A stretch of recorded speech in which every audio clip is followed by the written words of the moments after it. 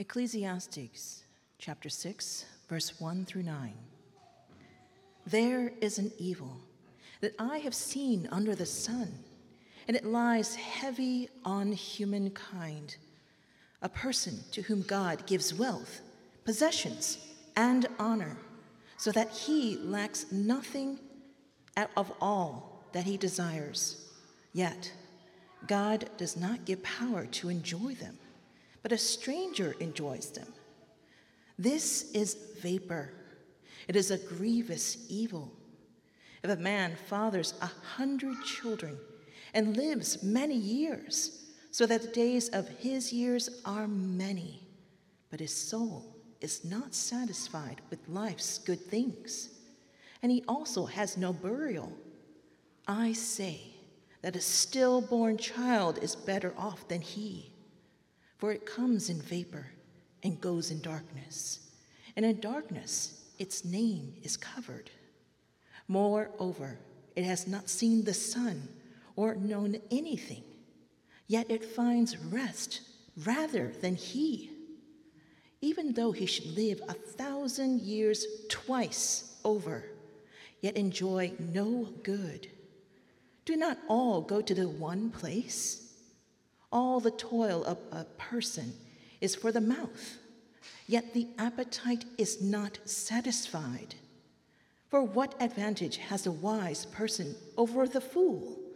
And what does the poor person have who knows how to conduct himself before the living? Better is the sight of the eyes than the wandering of the appetite. This also is vapor, and a striving after wind. The word of the Lord.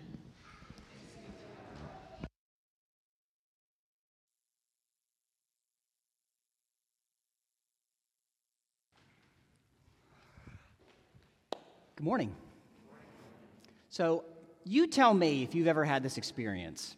A couple weeks ago, my family and I were having breakfast at a little place called the Southwest Diner. Anybody been there? The place is so good. They've got these amazing cornmeal pancakes. This particular morning, I was actually having the breakfast tamales with the spicy pork inside. And you know what? We're just going to pray. And, never mind, I'm kidding. So we were eating, and I was about, 2/3, 3/4 of the way through the food I had in front of me. And I just hit this wall where I'm like, whew, I'm full, right? And I even think I said it. I kind of pushed the plate away a little bit and was like, man, I'm stuffed.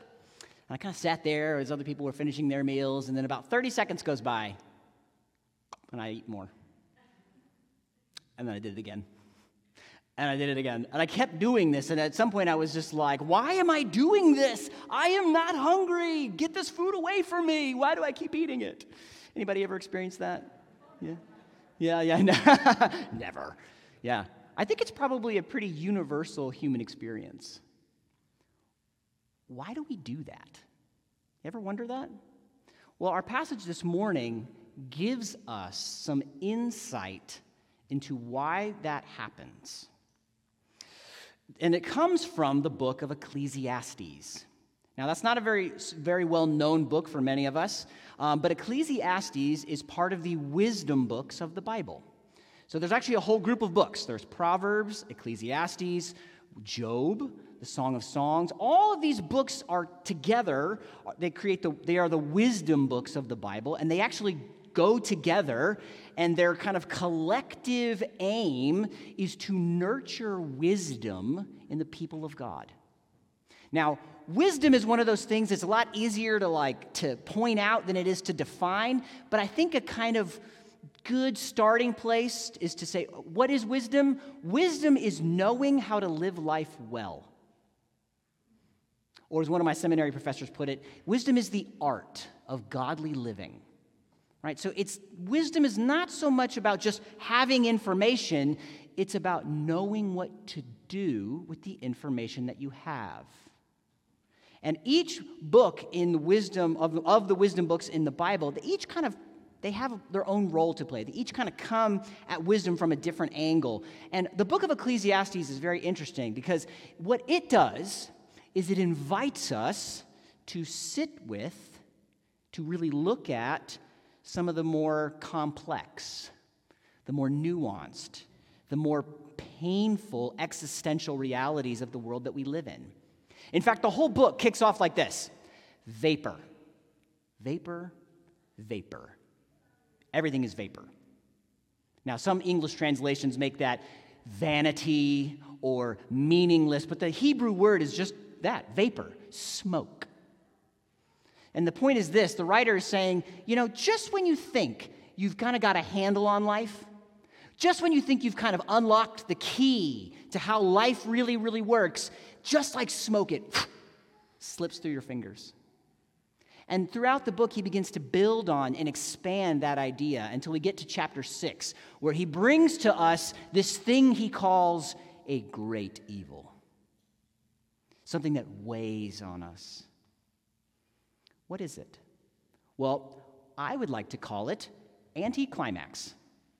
Now, I know that might sound a little silly, but I promise you, anticlimax is no laughing matter. Anticlimax has ruined careers. It has destroyed marriages. It has split in two families and churches and businesses. It has been the motivation behind many, many suicides.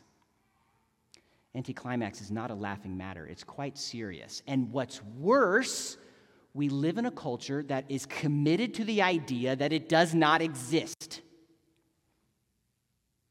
So if we are to be truly wise, to know how to live life in this world, we need to see anticlimax. We need to look at, marinate in this unpopular and uncomfortable truth.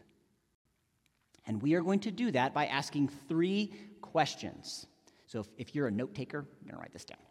Okay, question number 1. What is anticlimax? What is it? We can't talk about it if we don't know what it is. All right, question number 2. Why do we experience it? Where does this thing come from? And then question number 3, what do we do with it? Okay, that's kind of getting down to the brass tacks of wisdom there. All right, 1, 2, 3. All right, question number 1, what is anticlimax? Well, what is the writer, how does he define it? Well, the way he defines it is he says anticlimax, or this evil, right? Here we go, there's our question. Boom, right? It's when God gives to a person wealth, possessions, honor, all the things that they want, but he doesn't give the power to enjoy them. And then the writer goes on to give this illustration, okay? And it's this man. He says, all right, if there is a man, right? Oops, slide for me.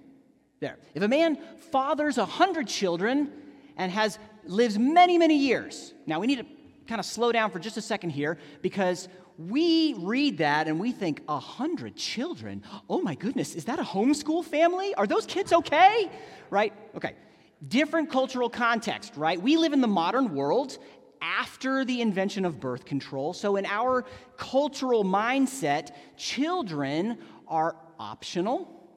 And we choose to have children largely based on our lifestyle preferences, right? And we tend to view children as a drain on resources, right? You hear a lot like, kids are expensive, right? So most of us kind of aim for, if you're going to have kids, it's like, 1, 2, or if you're living on the wild side like me and my family, 3, right? That's kind of where most of us land. But in the ancient world, it was not that way.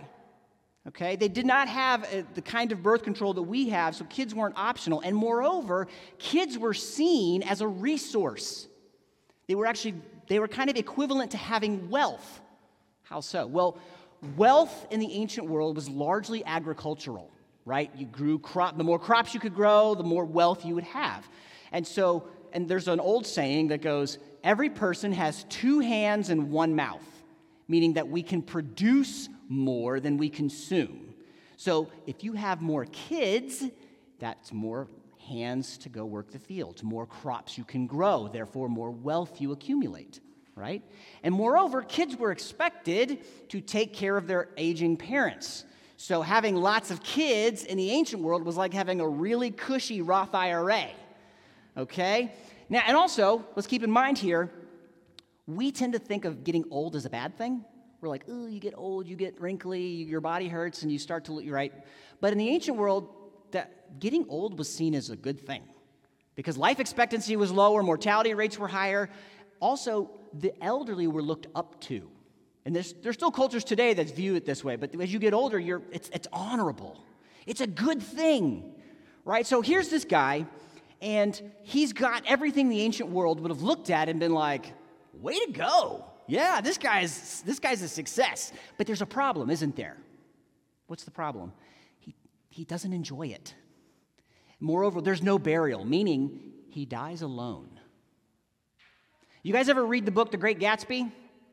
You guys ever read that book? There's also a movie done by Leonardo DiCaprio a few years back. So, I got a picture of him over here. There he is. Well, that's the picture the writer of Ecclesiastes is giving us. Like, here's a guy, by every metric of success we can possibly conceive of, he's just killing it. He's fantastically wealthy, he's handsome and charming, he throws epic parties, everybody likes him, and it's just like, wow, this guy must be so happy. But underneath the surface, he's not. He's totally miserable, and he dies alone. Now, I can see the look on some of your faces that you're thinking, well, this sermon does not apply to me because I am not the Great Gatsby. I am not fantastically wealthy, and that's not me at all. So this must not apply to me. Well, hold on. Remember what the writer said. He said, this weighs heavy on all of us. We all experience anticlimax. How so? Well, let me ask you this. Have you ever had a goal? Have you ever had something that you really, really wanted, and you were willing to work hard to get it? It could have been any number of things, right? It could have been an educational or career goal, right? You wanted to get promoted to a certain position in your company. You wanted to go to college or grad school, get your doctorate. You wanted to, land your dream job, right? Or maybe it was more of a experience type goal, like you wanted to run a marathon or hike the Appalachian Trail or build your own canoe or visit Paris, something like that. Or maybe like more of a financial or lifestyle goal. You wanted to get married. You wanted to save up and buy your dream house. You wanted to put your kids through college without any debt, or, name the goal. You had a goal, right? And you were willing to work at it, and you did. You plugged away. You got up every day and you ran, or you saved every penny, or you studied hard, and you got the thing you were working for. You got the diploma, you got the job, you ran the race, you did it. Inevitably, initially when you did it, there's this feeling of elation, like, yeah, I did it. And then suddenly, like smoke, the feeling slips through your fingers. And you're just left with this little bit of like, I guess that's it. Oh, now what? You guys know what I'm talking about? What is anticlimax? Anticlimax is when we get the thing that we've been working for, but it doesn't quite satisfy. The writer uses 4 different verbs in this passage, but all of them have this connotation of eating. The image that he's giving us here is me at Southwest Diner, full, but not satisfied. What is anticlimax? Anticlimax is when we get the thing we've been working for, but it doesn't quite satisfy. We're left wanting something more. Now that brings us to the second question, which is, why do we experience it? Where does this thing come from? Well, it would be really easy to make the assumption, like if you were just kind of doing a quick, easy answer would be, oh, well, that's a problem of expectations, right? You just need to have realistic expectations, and then you won't be so disappointed, right? But does that really fully explain the experience of anticlimax in our lives? I don't think so. And actually, the writer would say the same thing. The writer of Ecclesiastes says this, and this would be so easy to just blow by, right? But he says, the toil of a person is for their mouth, but the appetite is never satisfied. Again, that's so easy to just go right by, but do you hear what he's saying?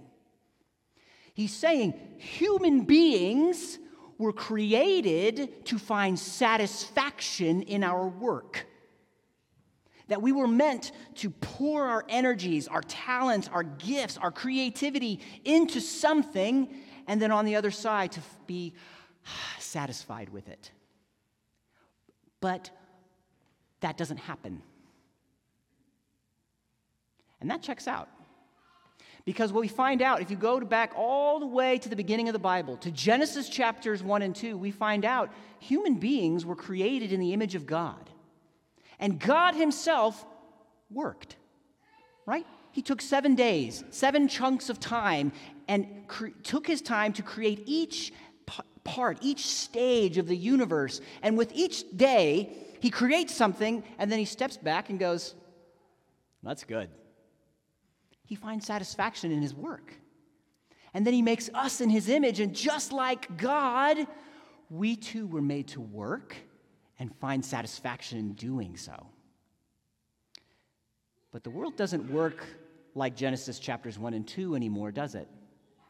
Because we find out in the very next chapter, Genesis chapter 3, that the world is broken.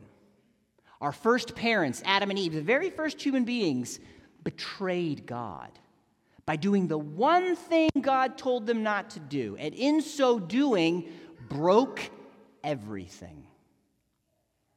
And God confronts them. Towards the end of chapter 2, God confronts them and says, this is what the world is going to be like now. And one of the things God says to them is this: cursed is the ground because of you. The world is cursed. Everything, everyone, everywhere, every experience is cursed. Now, let's be very clear about what that means. That does not mean that everything, everyone, everywhere is all bad all the time. That's not what that means. That doesn't mean that everything is as bad as it could possibly be. But you know what it does mean? That even when life is as good as it can possibly be, it's still not as good as it should be. There is now a gap between what we were created for and what we experience every day. What is anticlimax? Anticlimax is when we get the thing that we've been working for, but it doesn't totally satisfy. We're left still wanting something more. Why do we experience it? We experience it because the world is cursed. And even when life is as good as it can be, it's still not as good as it should be. But that brings us to the big question. What do we do with this? What are we supposed to do with this reality, right? How are we supposed to live with this? Well, the writer does something for us. He kind of contrasts these two different responses and kind of steers us away from one towards the other. And he does so with this really just quick little phrase. All right, what is that phrase? Better the sight of the eyes than the wandering of the appetite. What does that mean? Well, the wandering of the appetite is the one he's steering us away from. And that's the one that actually is the most natural and normal human response to anticlimax. We've all done it, right? You get the thing you've been working for, and that feeling of like, there's this gap. I'm full but not satisfied starts to well up. And what do? We grab something else. Like, I ran the marathon. Or maybe an ultra marathon will do it. I got the promotion. Ooh, maybe I'll start my own business. I bought the house. Maybe I'll buy an investment home, right? Or I got married. Let's have kids. That'll fix it, right?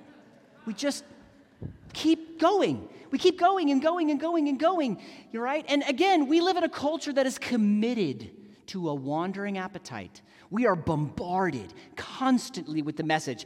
the satisfaction you're looking for, that the true soul-level happiness that you and I are all wanting is just one click away. You just need to buy this brand of athleisure wear. You just need to use these essential oils. You just need these 7 habits of highly effective people. You just need this to download this mindfulness meditation app, right? And we just keep going and going and going and going. We're consuming and consuming and consuming. And we never stop and look. And we never acknowledge, I'm not as happy as I want to be. I'm not as satisfied as I thought I would be. And can we be really honest with each other this morning? And let me talk to the Christians in the room for a minute. We are complicit in this. We do the same thing, but we just slap Jesus' name on it.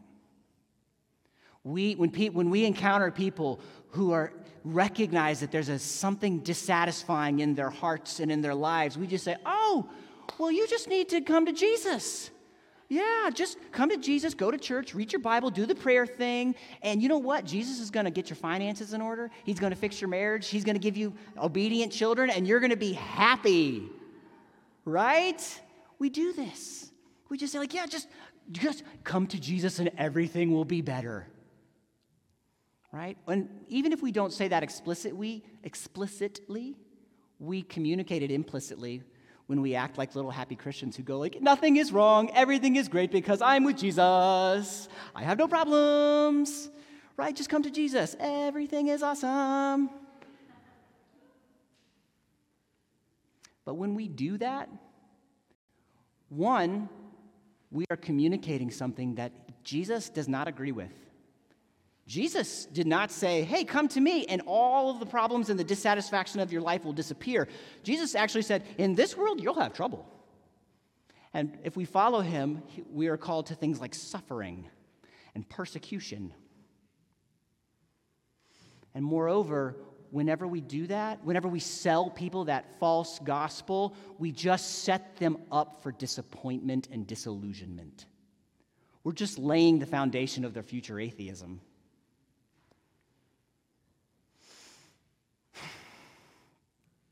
Now, I can see some of you are trying to get ahead of me. I can see the look in your eye, the twinkle in your eye. You're like, aha, I see what you're doing, Matt Creasy.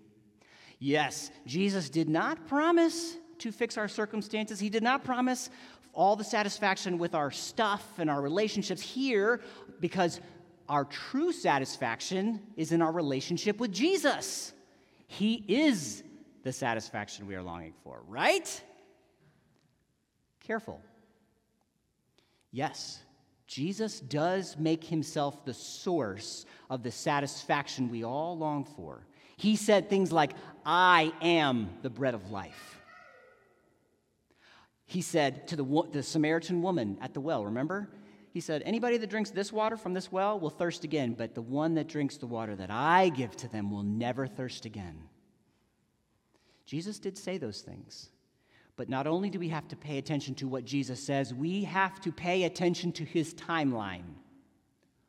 When does Jesus make good on those promises?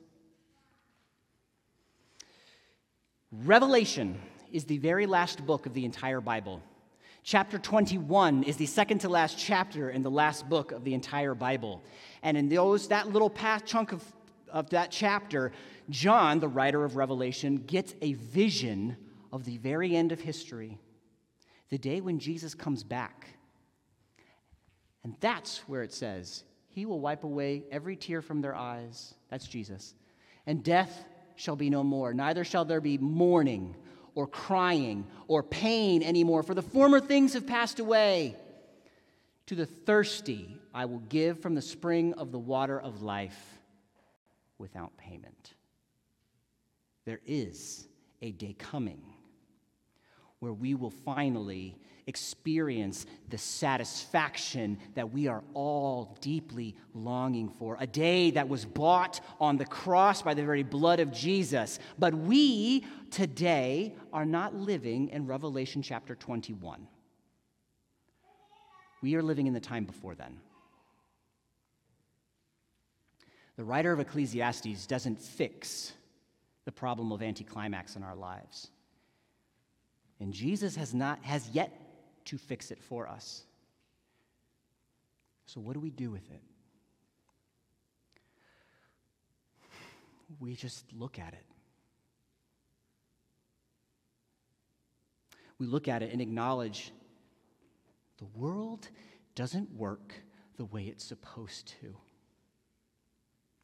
And no matter how much I consume, I will not get that soul level satisfaction that I was created to feel.